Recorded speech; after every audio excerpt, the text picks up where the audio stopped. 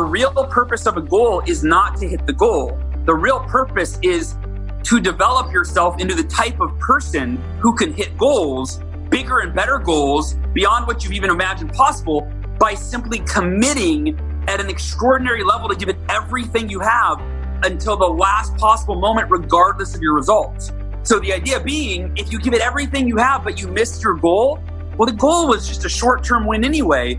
Who you became during that process will now serve you for the next goal. And if you don't hit the next goal, but you give it everything you have, you just keep getting better and better and better and more resilient and more disciplined and more consistent. And then eventually you start hitting goal after goal after goal in ways you never thought you could.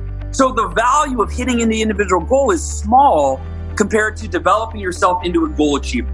That's Hal Elrod, and this episode is absolute fire. Hal's wisdom, enthusiasm, and inspiration ooze out of every minute of this conversation. You'll hear about how Hal broke records as a Cutco sales rep, how he developed an indomitable spirit, and how he even cheated death. Hal will share insights from his international best-selling book, The Miracle Morning, and he'll also teach you the miracle equation, the 2 decisions you can make that move your biggest goals from possible to probable to inevitable. This was the first interview I ever recorded for this podcast with my longtime friend, the amazing Hal Elrod. Welcome to Changing Lives Selling Knives. I'm your host, Dan Cassetta. There's a generation of entrepreneurs and business leaders out there right now who are positively impacting the world using lessons and skills that they first learned from selling Cutco knives with Vector Marketing Corporation. This podcast was created to share inspiring stories from Cutco's most prominent alumni and current leaders. On this show, you'll meet successful entrepreneurs, best-selling authors, superstar business executives, and transformational leaders from many walks of life. All our guests will have 2 things in common. 1, they're all changing lives today through their work and their influence. And 2, they all started out selling Cutco knives when they were younger. The lessons of the Cutco Vector experience are numerous, are compelling, and are real-world concepts for business and life. Through hearing real-life stories and hands-on experiences, you'll gain insights that can help you in whatever it is that you do in life.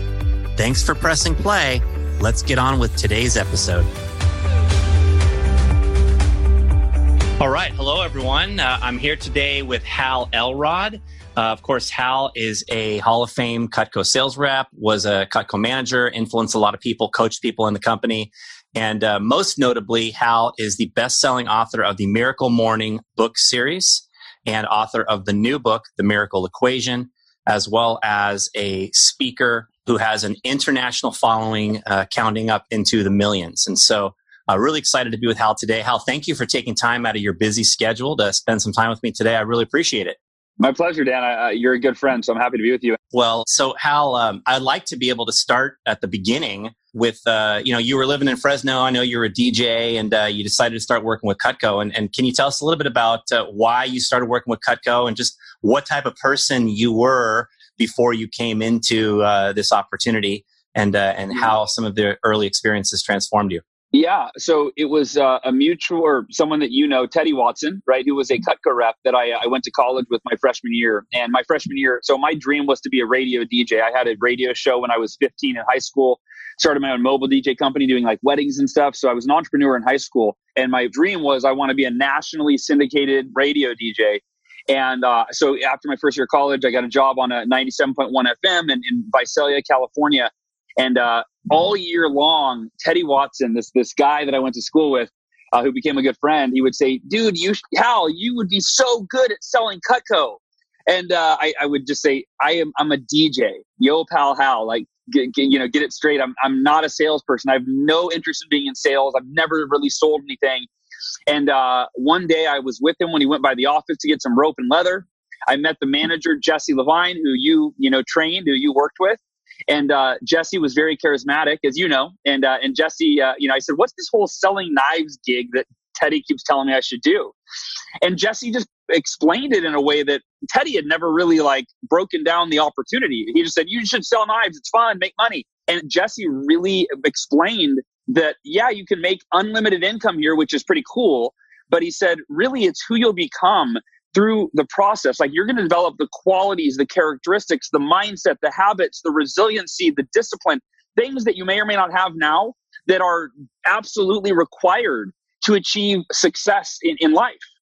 And Jesse explained it in a way where I went, well, this is interesting. I like no ceiling on my income. Like, as a DJ, I'm making like $10 an hour right now. I'm the new guy. And I like the flexibility, but I really like what you're talking about who I could become. I never thought in terms of like, who am I becoming based on the choices I'm making and the work I'm doing? And so I said, all right, I'll give it a shot. And my second day of training, and I think this is the most important part of the story, you asked who I was before I started selling Cutco, and I was a very average, mediocre kid. Like, throughout grade school, high school, I was a class clown. I got in trouble all the time. I talked a lot. I was not an athlete. I was not, I was a C student. I wasn't an achiever in any way. And in training, I saw the vector opportunity as like, I was like, wow, this is a chance for me to like let go of who I've been my entire life, which is this just screw up kind of class clown kid. And why don't I actually get serious and get committed to something at a level I've never been committed? And what could happen? Like, who could I become and what could I do with my life if I use the vector opportunity, not just to make some summer cash, but to actually grow and become a better version of myself? And so when I heard about the Fast Start contest, I just went, why not me? Like, why not me? Why don't I try to break the record? Why not? And I went up to Jesse after training and I admired the guy and I thought, man, I'm going to tell him I'm going to break the record and he's going to like be so excited for me. He's going to hug me and I'm going to be the man. And I waited till everybody left from training, 30 other reps in day 2. And I said, hey, Jesse, I said, I got something exciting to tell you. He said, yeah, what? What's up, Al? I said, I think I'm going to break the Fast Start record. And he said, and I thought, I was expecting him to just flip out. And he goes, yeah, we hear a lot of reps say that. Yeah, that's what he said. He said, Hal, do you know how often I hear that? And I said, and I was taken aback just the fact that he wasn't like doing cartwheels yet, and I said, no. He goes, every week in training, someone tells me they want to break the Fast Start record. He said, do you know how many have done it in my, however many year career at this point? I said, no. He said, nobody. He said, it's one thing to get excited about a goal. It's another thing to maintain unwavering faith, right? And put forth extraordinary effort. Like, he's another thing to be like committed at a level you've never been committed. He goes, Hal, if you want to break the Fast Start record, you're going to have to dedicate 10 years of your life to one single mission that, and maybe even be more committed, work harder than you ever worked before in your life. If you're willing to do that, I will guide you. I will lead you. I will support you, but you've got to commit. And Dan, honestly, at that point in my life, I had never done anything, but I was just, at that point, I was embarrassed. And I go, yeah, I'm in. Whatever I do, yeah, I'll do it. Well, I had no idea what I was talking about. And, that night he goes, Hal, everybody in the class is supposed to set up, 12 appointments or whatever. If you want to break the record, you need to double that. You need to set up 24 appointments. I'm like, oh gosh. And so to keep a long story short, right, to kind of wrap up how this played out, I was committed partly out of embarrassment because I had said I wanted to do it. Now I thought, well, I don't want to go back on what I said, but I really wasn't thinking I could pull this off. I didn't know what I was talking about. I didn't know what I was doing. My first day, I went 0 for 3, which your first day, you're supposed to see the people that are going to buy from you. I saw my grandparents, thought for sure they're going to buy. They told me they were too old for a forever guarantee to be relevant. And I'm like, shit, I don't know how to handle that objection. And then I didn't sell anything. And I called Jesse like ready to quit. And he said, there's one of two things you can do, Hal. You can either quit and give in to how you feel right now. And I said, yeah, that's what I'm thinking. What's behind door number 2? He said, Hal, do you want to be successful in life? I said, yeah. He said, well, then the other option is really the only other option for you. He said, you do what a champion would do. You do what a successful person would do. And you realize that there are bad days and there are good days, not just in Cutco, but in life. He said, you had a bad day today. Could have been tomorrow, could have been the third day. It was today. He said, the law of averages work out if you work hard enough. He said, so if I were you, do what a champion would do. Go home, get on the phone, make even more calls than you were going to make, and go have your first grand day tomorrow. And I was like, yeah, okay, that makes sense. Okay. And I went home. I scheduled 7 appointments the next day. I went out and I sold $2,768, day 2, made up for day 1, right? And then the rest of the Fast Start, I did 62 demos. In 10 days. 10 days, right? 10 days. 62 demos in 10 days. I had 40 sales. So I was below company averages on my closing. I was DJing midnight to 6 a.m. over the weekend. And I quit on my second weekend. I fell asleep at the wheel and luckily I didn't die. And I quit the DJ job because the Cutco, I was making so much more money. The opportunity was there. And very much to the miracle equation, right? Which the miracle equation we're going to talk about into today, but the miracle equation always plays out in miraculous fashion. It never goes like I feel like the universe tests people for how committed are you?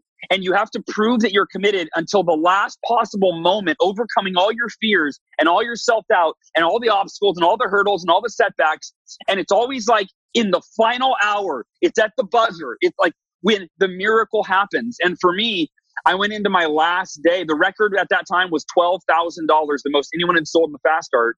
And I went into I broke the record on the last day. I had a $4,000 day. I was a grand away into going into the last day. I did 6 demos, 4 sales, $4,000, and ended at $15,000 for the Fast Start. And that was really, it made me realize that, that Tony Robbins quote, that it's in our moments of decision that our destiny is shaped. It was on day 2 of training when whatever the motivation was partly out of embarrassment and ego. I made a decision. Jesse made me give him his word. Hal, if you give me your word that you'll do everything you can to break the record, you can do it. And I made a decision. I will do everything. I'm giving you my word. I'm committed. And when you do that, the rest works itself out. Yeah, that's awesome, Hal. That's awesome. You know, one of the things I've admired about you is what I would call an indomitable spirit. And you can see the makings of that. It sort of hatched during that period right there. And then if we fast forward, I believe it's about 1.5 years forward, December 1999, you had an experience with a car accident where that indomitable spirit really came into play and was evident. And I'd love for you to speak a little bit about that and what happened. Yes, thank you. I gave a speech at a Cutco division meeting, NorCal, and they got my first standing ovation, which that was like a memorable part of that night. Is everybody, like all my peers stood up and applauded, and I was like, holy crap, this is wow, this is cool. And maybe this motivational speaker thing might work out someday. I don't know. And then I got into I had just bought a brand new Ford Mustang with my Cutco commissions, right? My first new car, bought it with my own money, got into my brand new Ford Mustang, and driving home at 11:30 that night, I was hit head on by a drunk driver at 80 miles an hour. Big full-size Chevy truck, much larger than my little Ford Mustang. We hit head on. He's on the wrong side of the freeway. He was on the wrong side of the freeway coming down. He thought he was in the slow lane, but he was in my fast lane, right? He had gotten on an off ramp for the car where I would have gotten off. That's where he got on.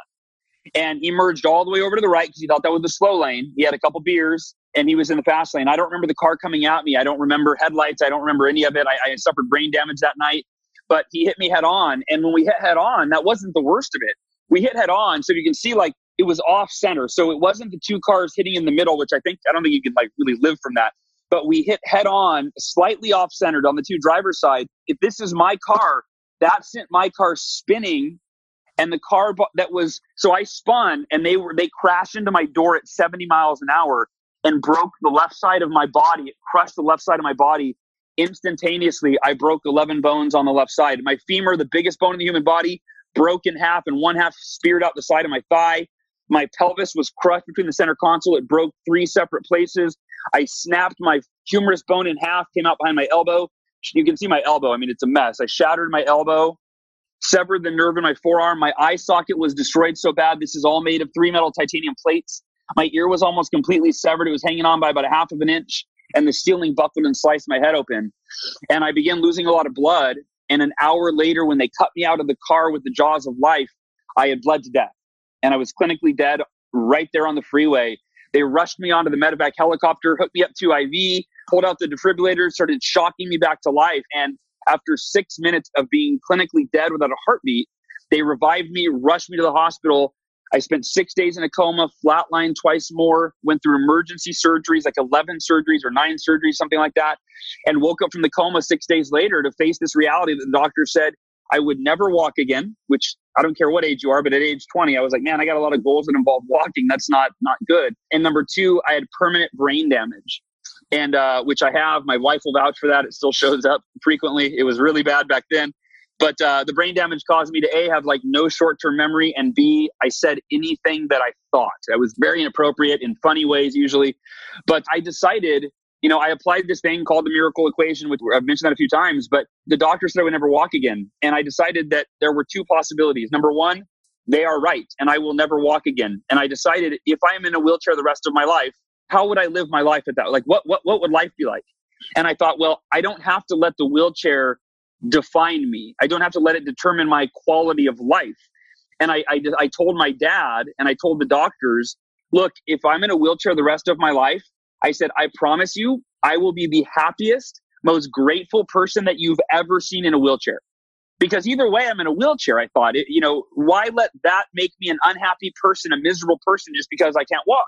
I thought I can roll around in a wheelchair and I can just be happy that I'm alive, right? I said, but the second possibility is, and I don't even know if this is possible, no one does, I will walk again.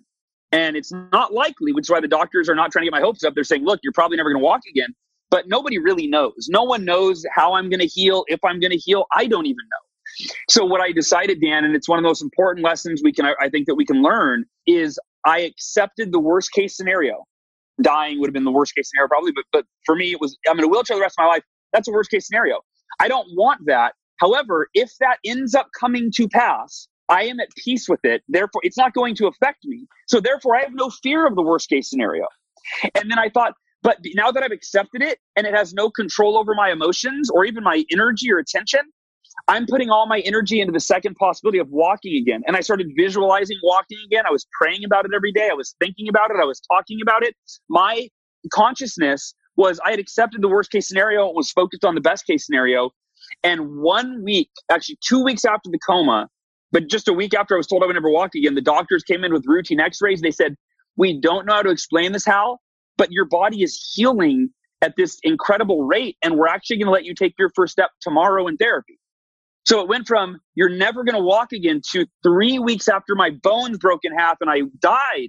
I was in a wheelchair taken into these parallel bars and helped up. And I took my first few steps. And 4 weeks later, I left the hospital. I actually jumped back into a push period, which you were a big part of. Your memory of that. We can talk about that if you want. But yeah, that was the accident. And I really believe that we are in control more than we realize of our mind, our body, our happiness, our spirit, our energy, our results, our effort. I mean, so much, and I think that we can either have a victim mentality where it's like, well, life just happens to me, or you go, no. This is what I want for my life. And I'm going to create it, and nothing and no one is going to change that. And it might not happen exactly as I want. In fact, it never does. Usually takes longer. It's usually harder.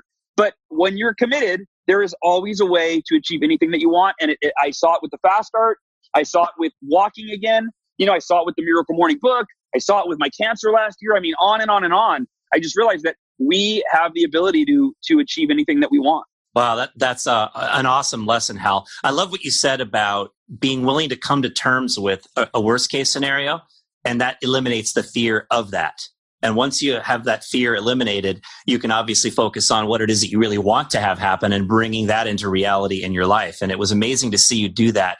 And for those of you who are part of the Cutco audience, this accident happened in early December. And, in January, we have our annual conference that kicks off our new year. And there's a push period that usually happens from early January through mid-January. And this is Hal being told he wouldn't be able to walk again, in early December. And somewhere circa January 20th or whatever the date was of our conference, he was on stage on his own, finished 4th in the Western region in the push period among all the sales reps for those 2 weeks within, not even 2 months after the accident occurred, 6 weeks after the accident occurred. So it's a testament to Hal's indomitable spirit and some of the early lessons that he's learned in his life. Dan, real quick, I just have to share this. I don't know if you know this, but I couldn't drive to appointments. My dad had to drive me to appointments. My left hand, where I had severed the nerve, this was the only motion I had. So I couldn't even hold the rope or pick up. I had to have like, Dad, come over here, help me with this, right? It was the, and I was exhausted because my body was broken and healing. And it was the hardest thing I ever had to do. And when I went to the conference, the first night, Bruce Goodman, our, the region president, Western region president, he did a whole closing speech about people overcoming obstacles and making the impossible happen. And I didn't know this was going to happen, but he ended the speech with, he said, I've got one more story for you, and this one's close to home.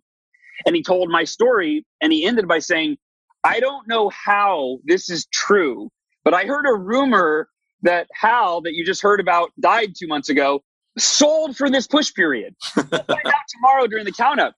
And so I went up there for the count up. I had a big 4-prong cane, and hundreds of people went up, and they all kept walking forward as the reports got higher and higher and higher. And I had sold, I think, $6,000-$7,000. And one of my Dan, I never forget this moment. There were people standing in front of me and you were sitting in the front row. And as a number got called, someone that was right in front of me, covering me up, walked in front and went to the mic. And you, for the first time, saw that I was still standing up there. And you, at least this is my memory. And you mouthed, "No effing way." And like, that was a moment of pride for me, man. I'm telling you, like, I never forgot that. Like, I was just like, yeah, effing right, you know? And, but because it was the hardest thing I ever did, you know? And so it was like to see that you, somebody I respected and, you know, really like saw what I had to do. And yeah. So that was one of the proudest moments of my life, was that push period and what happened. That's awesome. That's great, Hal. Super cool.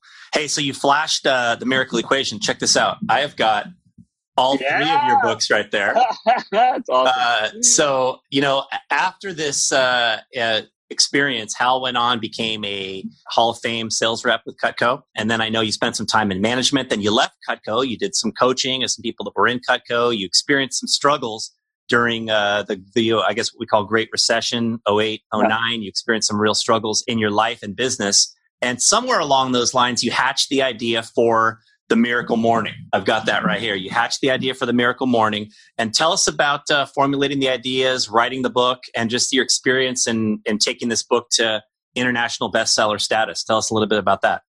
Yeah. So the Miracle Morning was not a book idea. It was almost everything that I do, teach, write about, speak about, right, is it something that I have utilized in my own life, you know, and then grown from it or benefited from it. And then I went, I have to teach this to other people. You know, I feel a sense of responsibility. And in 2007, 8, 9, when the US economy was crashing, I crashed with it. And that was the hardest time in my life, like harder than the car accident. And when I talk about that in the Miracle Morning book, and, you know, there's a heading in there that says why debt was worse than death. And meaning you think, you know, it can't be much. That's pretty much your rock bottom. Is you get hit by a drunk driver, you die, you're told you're never going to walk again. Well, when that happened, I was surrounded by support, right? I had my mom and dad and my sister were staying in the hospital. I had so much love and support. When the economy was crashing, it was me and my you know, now my wife, but then my fiance. And I was just failing miserably and terrified. And there was nobody to take care of me. There were no nurses and doctors feeding me and bathing me. And, you know, it was terrifying. And keeping kind of a long story short, it was actually your protege, John Berghoff, who I called John after this 6-month downward spiral where I had lost over half of my clients, therefore half of my income. I couldn't pay my mortgage. The bank took my house. It ruined my credit. I stopped exercising. My body fat percentage tripled. I was literally physically, mentally, emotionally, financially at the lowest point in my life. And I called John. I'm like, John, I haven't told this to anybody because I'm kind of, I don't know, embarrassed. I just don't know what to do. I don't want to burden people with my problems. I said, but I'm desperate right now and I need your help. And you're one of the smartest guys I know. And I told him that, you know, I'm failing. My business is failing. What do I do? And he said, let me ask you a couple questions, Hal. He said, number one, are you exercising every day? And I got kind of pissed. I go, what the hell does that have to do with anything I just told you? I just poured my heart out and you're asking me if I'm exercising? He said, Hal, I'm serious. If you're not exercising every day and you're just sitting in your office feeling depressed and scared, he goes, exercise is what you need to put yourself in a peak physical, mental, and emotional, and even spiritual state so that you can rise to the occasion and, you know, be in that peak state to solve your problems. I said, okay, that makes sense. He said, second question, are you engaging every day in personal development? And I said, not really, man. I'm in scarcity mode. I just wake up, I go into my office, I work until like 9 at night when I'm exhausted. I watch an hour of TV and I go to bed, right? And I just repeat that process. And he said, Hal, if you're not engaging in personal development, kind of like the physical, you know, aspect, like you're not gaining the knowledge that you need and the beliefs and the mindset to solve your problem. He said, if I were you, I'd combine those two and every morning go for a run or a jog or a walk. And that way you put yourself in a peak physical state and you get blood in your brain. And while you're on that walk, listen to a self-help audio, a business audio book, a podcast, something like that. And I was a little bit turned off because I was calling him for like step-by-step money-making advice, right? I'm like, yeah, no, don't teach me how to fish. Give me a freaking fish, right? Like, you know, tell me how to set up a website that's going to make me money or something. I don't need to like go for runs and stuff. But I was desperate. I was like, all right, I'll do it. And the next morning I went on a run. I listened to a Jim Rohn audio I think John recommended. one of your, and I give, I always talk about everything, and I learn things from Jim Rohn through Dan, my mentor, that learned from your mentor, Jim, and John learned them from you, and you learned them from Jim, and so on and so forth, and Jim learned them from whoever. But here's the quote, and it became the catalyst for the Miracle Morning, and it's foundational part of my life. Jim Rohn said, and I might be paraphrasing here, but he said, your level of success will seldom exceed your level of personal development, because success is something you attract by the person you become. And in that moment, I adopted a foundational philosophy. I went, wait a minute, this is why I'm not where I want to be in my life. And I believe this is where the reason that 99% of society are not where they want to be is I realized I'm not dedicating time, at least not a significant amount of time every day, to my personal development. Therefore, I am not becoming the person that I need to be who is qualified to achieve and maintain the success that I want in my life. And this is how I quantified it. And I think this is helpful, at least for me. If we're measuring success on a scale of 1 to 10, right, Dan, we all want level 10 success. We want level 10 in every area, not just our business, but level 10 health, level 10 happiness, level 10 energy, level 10 relationships, we want level 10. That's one thing human beings have in common is we have an innate drive and desire to aspire to fulfill our potential and live the best that life has to offer. Yet, like 1% of society actually has that life, So we all want level 10 success, but I realize most of us have not dedicated ourselves to becoming a level 10 person. So if our level of improvement is below a 10, which for most of us, like for me, it was like at a 2 or a 3, this is the disconnect for society. This is what we want our life to be. This is who we are committed to being. And we will always have a disconnect. And that's why most people are down here looking up at people that are successful going, why can't I have what they have? Why is life so hard for me? It's like, well, here's the secret. You've got to dedicate time every day to becoming a level 10 person through daily personal development. And when you become a level 10 person, level 10 success meets you head on. And it's not an all or nothing thing. When you go from a level 2 to a level 4, you achieve from level 2 to level 4 success. Then when you become a level 6, level 5, right? Your level of success always parallels your level of personal development. And so my epiphany was, I need to go create the most extraordinary personal development ritual in the history of humanity because I'm tired of struggling. And I went home and I Googled best personal development practices, and I came up with a list of 6. And it was affirmations, visualization, exercise, reading, journaling, and meditation. And I went, which of these is the best one? Like, I don't want to mess around. I want to change my life fast. Which of these is the one? And as I go back and I'm reading all these articles online and entrepreneur.com and Oprah, I realized none of these is necessarily better. They're just different. But as I was doing research, you find that you are hard pressed to find a millionaire or a billionaire or a CEO or an Olympian or a world champion that doesn't swear by at least one of these 6 practices. But then my epiphany was, what if I did all of these? What if I woke up tomorrow and I meditated for 10 minutes, then I did affirmations for 10, visualization for 10, exercise for 10, reading for 10, journaling for 10? What if I did the 6 most timeless, proven personal development practices in the history of humanity all in 1 hour? And I woke up the next morning, even though I wasn't a morning person, but I was like, I don't have any other time. There's no other time where I can really fit an extra hour in. So I'm going to get up an hour earlier and give that a shot. And what was surprising, first and foremost, if you're not a morning person, join the club. I had never woken up so easy because I had clarity of something I was going to do that was going to change my life. And it made it exciting to wake up. Like I woke up like a kid on Christmas. I was like, oh, it's morning already. I did all 6 practices. I sucked at all of them, Dan, because I didn't know how to meditate. I was like, literally half the time was spent Googling, how do you meditate again, right? What do I do? And within that morning, even though my life was still a mess, I was 50 grand in credit card debt. My house was being taken away by the bank. I was in the worst shape of my life. 1 hour later, I felt unstoppable. And I thought, if I do this every day, it's only a matter of time. And I thought maybe 6 to 12 months. It was 2 months later. I doubled my income. I went from being in the worst shape of my life physically to committing to run a 52-mile ultra marathon. I had never run more than a mile, which was only to pass PE class in high school, right? And my depression went away literally within the first few days. And I told my wife, I go, sweetheart, it's been 2 months since I've been doing this morning routine. It feels like a freaking miracle how my life has changed. And she goes, this is your miracle morning. And I go, yes, I go to my miracle morning. And that was the idea. And I taught it to all my coaching clients, and every single one of them went from, Hal, I'm not a morning person, to, well, this is pretty convincing that how you start your day is such an important part of who you become and what you create for your life. I'll give it a try. And every single one of them came back a week later on our call and said, Hal, I had the best week in my career. Most of them were cut corrupts at the time. I just had the best week in my career. I started running again. I read a self-help book. And I went, that was when the breakthrough happened, the light bulb went off, and I went, wait a minute, this Miracle Morning thing changed my life so fast, and I was not a morning person my entire life. If it worked for every single one of my clients and they were not morning people, this could work for anyone, and it could change the world if I get it in the world's hands. And that was about 8 years ago or so. And now the book's been read by 1.7 million people. That grows by over 10,000 people a month. It's been translated into 34 languages and spun off into a series of, a dozen books. And I am now just in awe as I watch every day, and we get emails and messages from hundreds of people a day saying the Miracle Morning changed my life in ways that I never even could have imagined. That's awesome. Such a simple concept of daily personal growth. The idea of getting better every day is a principle that I think people can conceptualize and realize, like, if I just get a little bit better every day, look at what's going to happen over 3 years, 5 years, 10 years in my life. Like, I can accomplish anything. So I understand the 6 practices that you promote in the Miracle Morning. You use the acronym of SAVERS: silence for meditation, and then affirmations, visualizations, exercise, reading, and then scribing for journaling.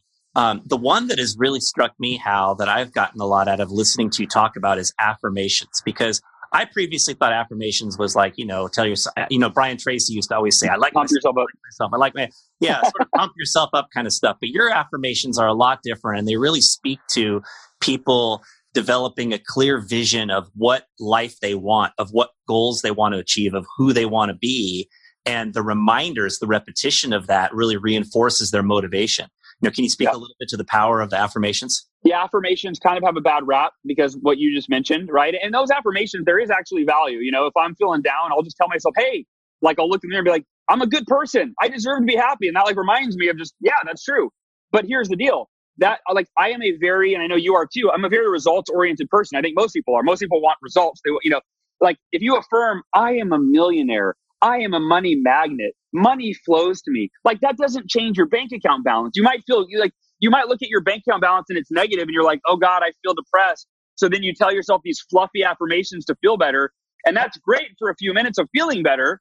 But I would rather do affirmations that actually align my psychology and therefore then my behavior to do things that actually increase my income and my savings and my net worth, so that when I look at the bank account balance after doing affirmations for a month, I don't just say, well, I felt better for a few minutes every day. I actually go, oh, my income increased. Those are affirmations that I can get excited about, right?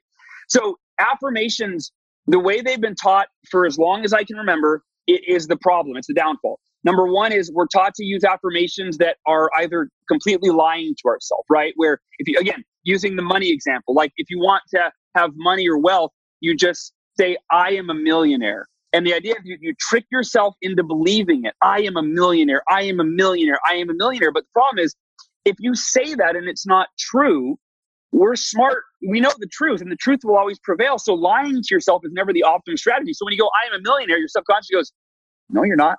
Right? And you go, no, shut up. I'm doing my affirmations. I am a millionaire. It's like, dude, you're not even a thousandaire, bro. Who are you kidding? And you're like, stop it. I'm trying to do affirmations. So that's the first problem. Jim Rohn would say, if you're broke, the best thing you can affirm is, I am broke. Yeah, there you go. That should motivate you. That's so true. Thank you. So the other problem that affirmations is they're taught to use this flowery passive language that makes you feel better, as if the savior's on its way. So another financial affirmation that's very popular is, I am a money magnet. Money flows to me effortlessly and in abundance. And no, that's not how money works, right? You're not a magnet. You become a magnet if you work your ass off. Then money will come to you because you're adding value to the world and people will pay you for that value. But affirming that money is flowing to you magically because you have a vision board on your wall is detrimental to your financial bottom line, right? So the way that I teach affirmations is 4 very practical steps. Number 1, don't affirm what you want. We don't get what we want in life unless we're committed to it. So affirm it as, I am committed. If you want to be a millionaire, that's great. But don't say, I am a millionaire. Say, I am committed to becoming a millionaire.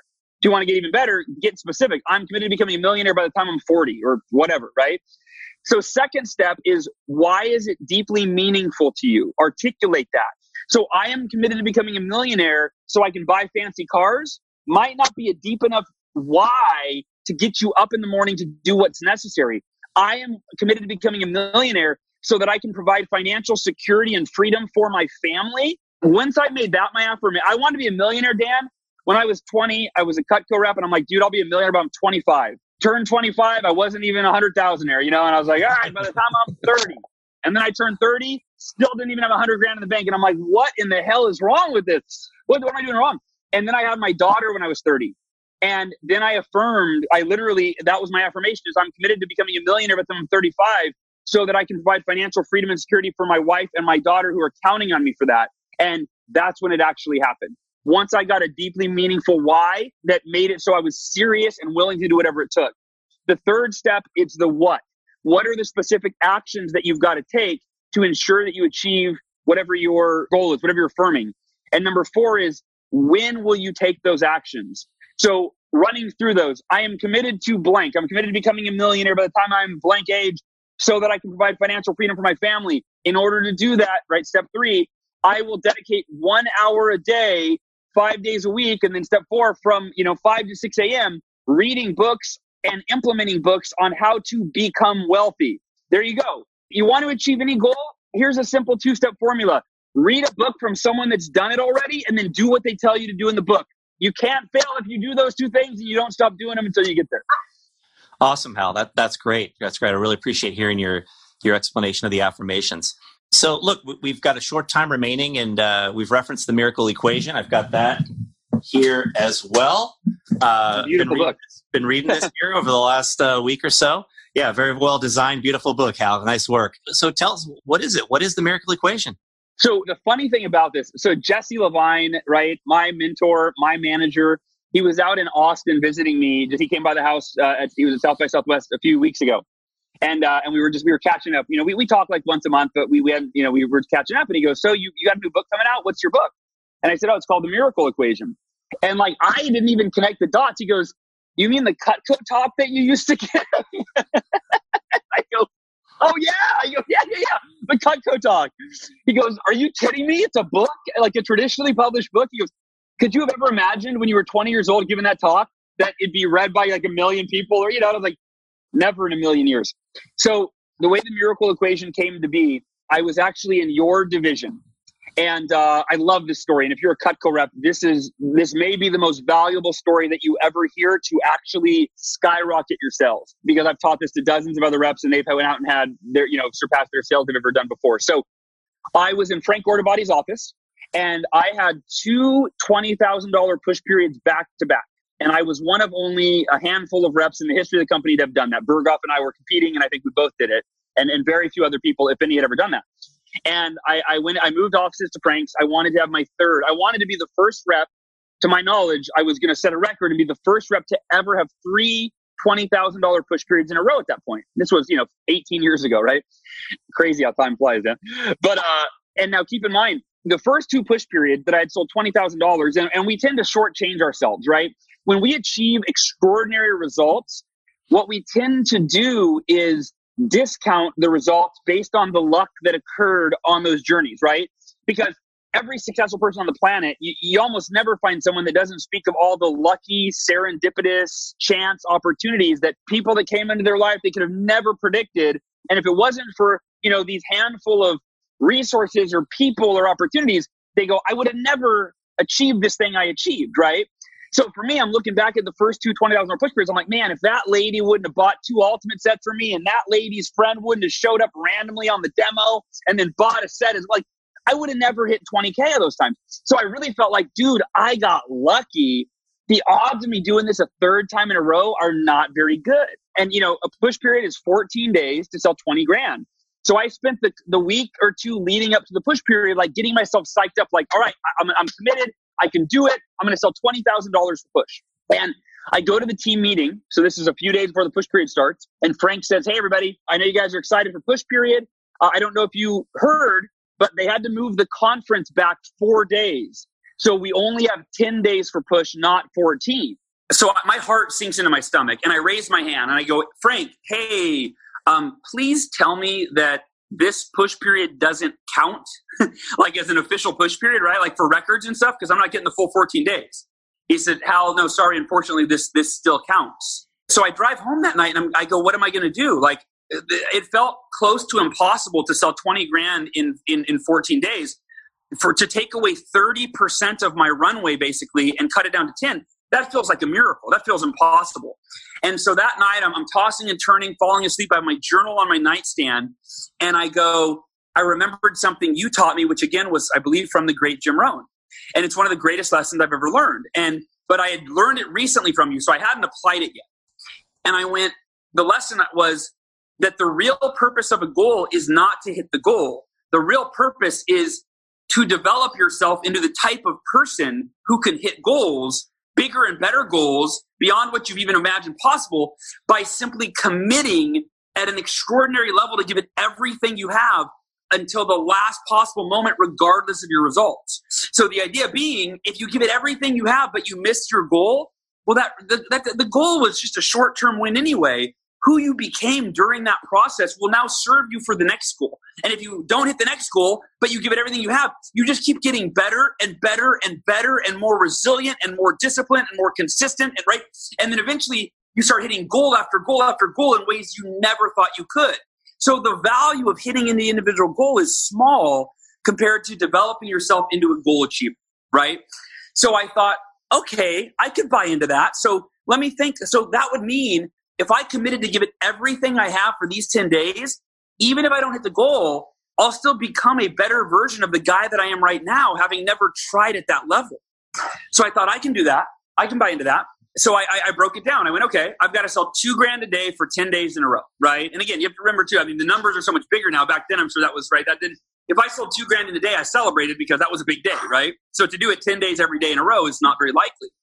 And I then reverse engineered the process. So I did, in the military, they call this planning for contingencies, right? Where whenever you have a goal or a mission, you ask yourself, what's likely to go wrong? What could go wrong? What's likely to go wrong? So that I can be aware of it, and then I can have plans in place, strategies to overcome it if it and when it happens, right?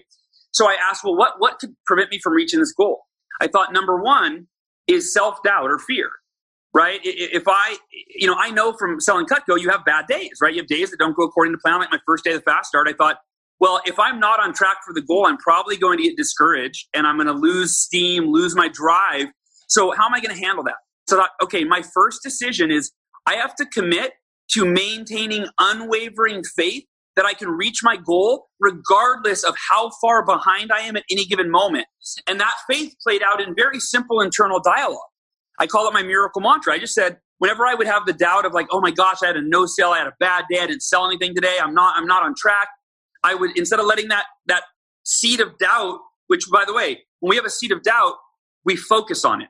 Our attention is water, right? It waters the seed of doubt, and that doubt grows from a seed into a sprite, and it gets big and it consumes our psychology, our consciousness, and we go, now there's no point in even trying, I'm so far off, I can't do it. What I did is I just took that seed of doubt and I moved it to the side and I overrode fear with faith. And I went, no. I know that I might fail, but I am committed to giving it everything I have until the last possible moment, regardless of my results. There's no other option. That was my miracle mantra. I am committed no matter what to give it everything I have until the last moment, no other option. And so I overrode the doubt. The second decision, I thought I've got to put forth extraordinary effort, because the second thing that's going to stop me is once I'm not on track for my goal, it's human nature is to stop pushing so hard. Well, you go, I'm just setting myself up for failure, humiliation, like I'm not even on track. So I thought, two decisions I've got to make. I've got to maintain unwavering faith until the last moment, and I have to put forth extraordinary effort until the last moment, regardless of my results along the way. Now, Dan, I mentioned earlier that when you apply the miracle equation, it almost always works out in miraculous fashion. It never is like, oh, smooth sailing. The first week, keep in mind, do some simple math, everybody. I needed to sell $2,000 a day for 7 days in a row for $14,000 for the first week. That would give me 3 more days to sell the rest of the $6,000. I went in after my first week with my orders. I was not at $14,000. I was at $7,000 in sales. And so I was $13,000 away with 3 days. So imagine, how do you rationalize that in your head where you go, I just gave it everything I had for 7 days and I sold $7,000. And somehow I'm supposed to keep giving it everything I have and sell $13,000 in 3 days. Like, that doesn't quite compute. So when I turned in my orders to Frank, he goes, Hal, what do you get for push? How's it going? And I told him. He said, that's okay, man. Hey, you gave it a valiant effort. Why don't you lower your goal to $10,000? You got 3 more days. You sold $1,000 a day for the last 7 days. Go have another $10,000 push. It's a respectable push. I said, Frank, I don't think I explained this to you in the beginning, but that's not an option for me. My only option is I am committed to giving it everything I have to sell $20,000 in 10 days, no matter what. There's no other option. That means I'm committed to give it everything I have to sell $13,000 in 3 days. And he goes, you really think you can do that? I said, of course not. But that doesn't change that I'm committed to it, right? And it's an important distinction, you guys, that you don't actually have to believe you're going to reach a goal to give it everything you have to reach the goal. And, you look at I look at the best athletes in the world, like a Michael Jordan, right? Or a Kobe Bryant or LeBron James, or, I'm just thinking of basketball. But I feel like Curry, Durant, Klay Thompson. There you go.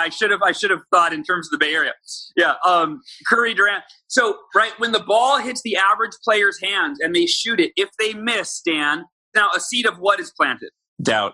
Uh-oh. Negativity. Maybe I'm off.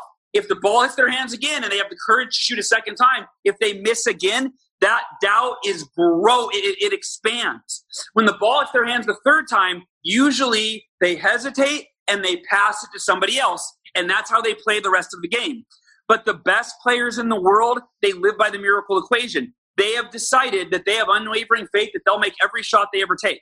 So that's why you see the best players in the world miss 17 shots in a row, and they keep shooting, and you see what a champion is made of when in the fourth quarter, after they sucked it up for 3 quarters, they go score more points in the fourth quarter than they made all 3 and more than anyone made in the game, right?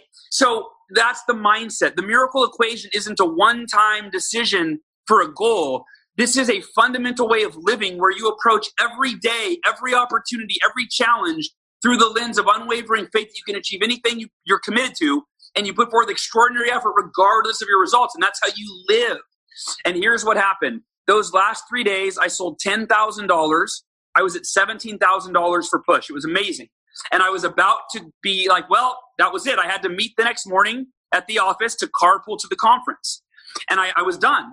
And then I thought, my mantra entered my head. I went, wait a minute. I've been saying that I am committed to giving it everything I have until the last possible moment. The last possible moment technically hasn't arrived.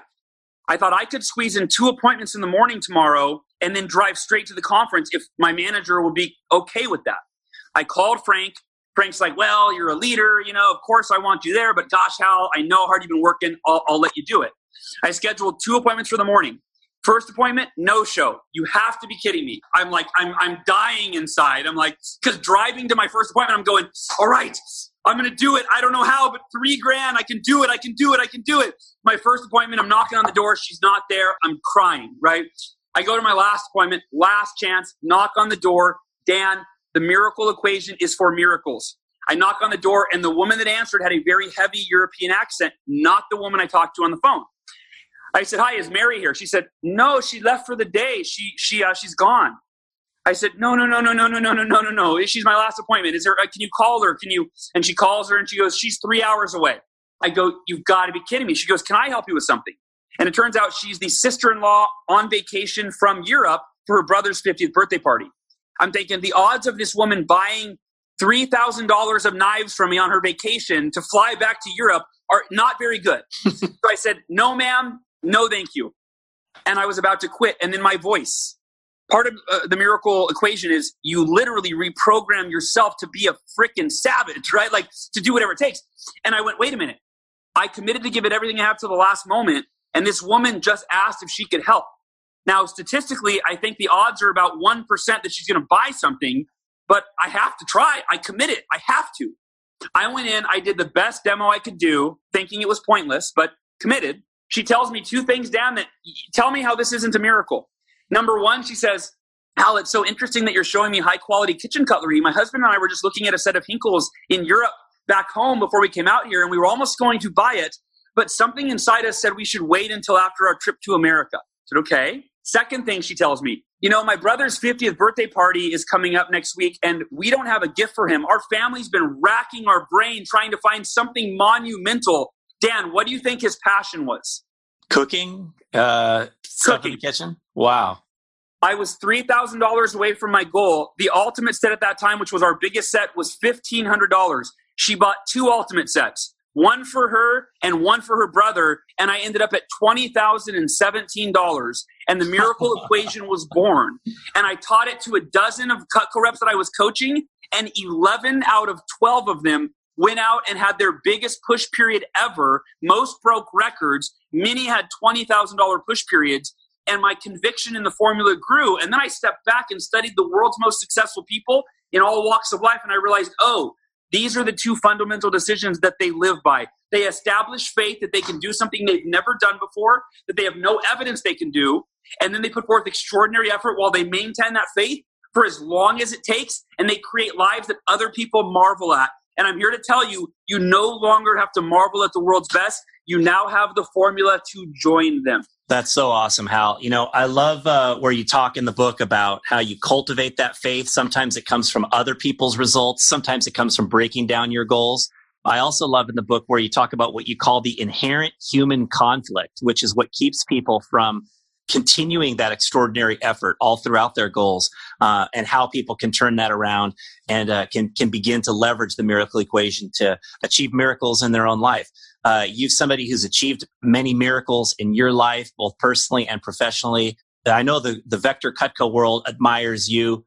You're admired all over the world for what you've contributed. The theme of this whole show is changing lives, selling knives. And really, there's no one who's changing lives more so than you are across the world that has had the Cutco experience and taken some early lessons from that and leveraged those throughout the world. So we're so excited to be able to count you as one of our alumni. And Hal, I thank you for taking some time with me today. I really appreciate it.